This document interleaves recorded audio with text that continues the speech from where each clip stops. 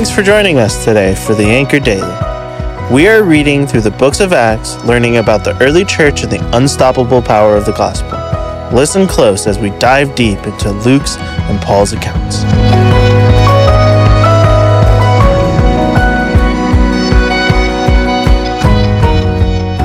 Do you love hearing, or better yet, seeing radical transformation stories? Whether it be someone who has lost a bunch of weight, or someone who turned from a life of crime to serving their community. In Global Outreach, I have the privilege of hearing and seeing transformation stories through the work and relationships of our global partners and missionaries.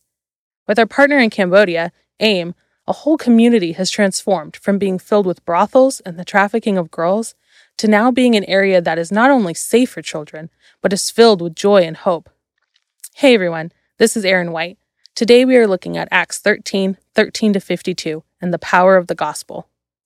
Andrea showed us yesterday how Paul and his companions were sent out on their first missionary journey from the church in Antioch. We last saw them in Cyprus, and now in the opening verses of our passage today, we learn that along their way, John leaves them to return to Jerusalem, and the rest continue on to Pisidian Antioch. It is important to note that they have continued on their journey, and this is a different Antioch than the one where they first were sent from. The first Antioch is located in the land of Syria. They then set sail and went through the island of Cyprus, and are now in the land of Galatia, which is modern-day Turkey. Starting in verse 14, we read that Paul entered the synagogue and proceeds to preach. This is noteworthy for two reasons. First, we will start to see this is Paul and Barnabas' regular practice, that whenever they enter a new city, they first go to the Jewish synagogue. Secondly, the sermon that Paul proceeds to give is his first recorded sermon.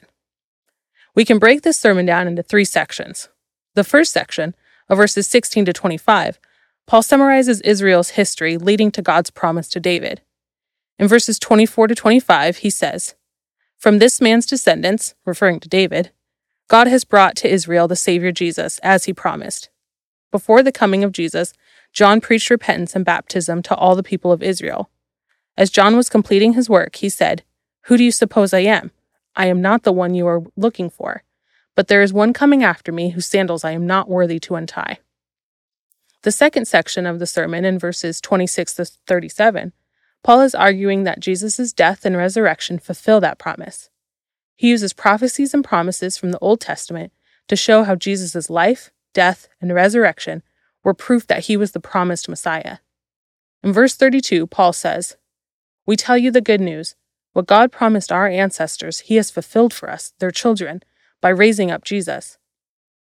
Lastly, Paul calls those listening in the synagogue to respond.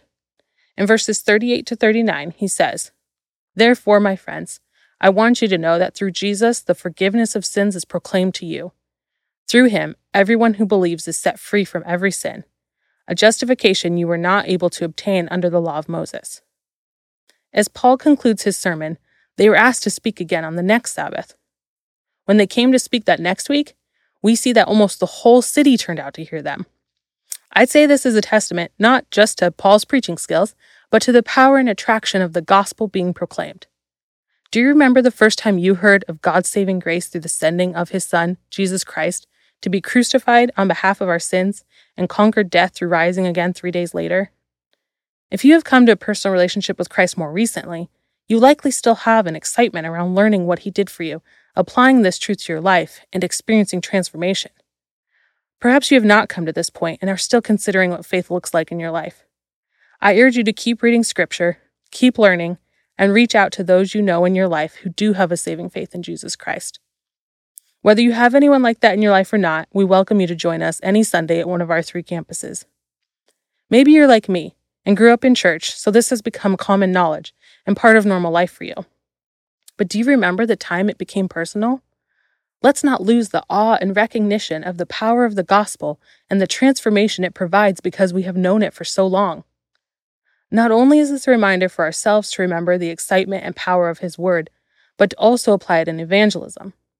In the NIV application commentary, author Ajit Fernando exhorts us with this word: "We must get people to understand the glory of the truth of the gospel, something deeper and more lasting than experience. Then they will have joy in the gospel, a joy that can withstand the mysterious times of darkness in life." He goes on to say what this means for our own life and faith when he says, "In order to communicate this vision, we must know in our own lives the joy of truth. We must take time to feed our minds with the truth and to meditate on it so that it will glow within us. As a result, those to whom we minister will, by observing us, also acquire a respect and appreciation for the truth.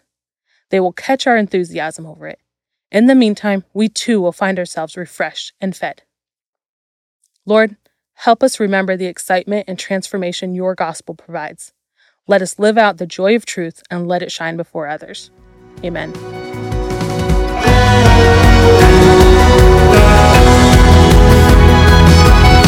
Thanks for joining us today.